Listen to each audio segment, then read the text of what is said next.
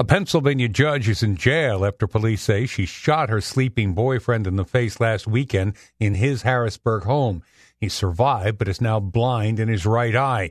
57-year-old Magisterial District Judge Sonya McKnight of Dauphin County is being held on $300,000 bail, charged with attempted murder and aggravated assault. We get it. Attention spans just aren't what they used to be. Heads in social media and eyes on Netflix. But what do people do with their ears?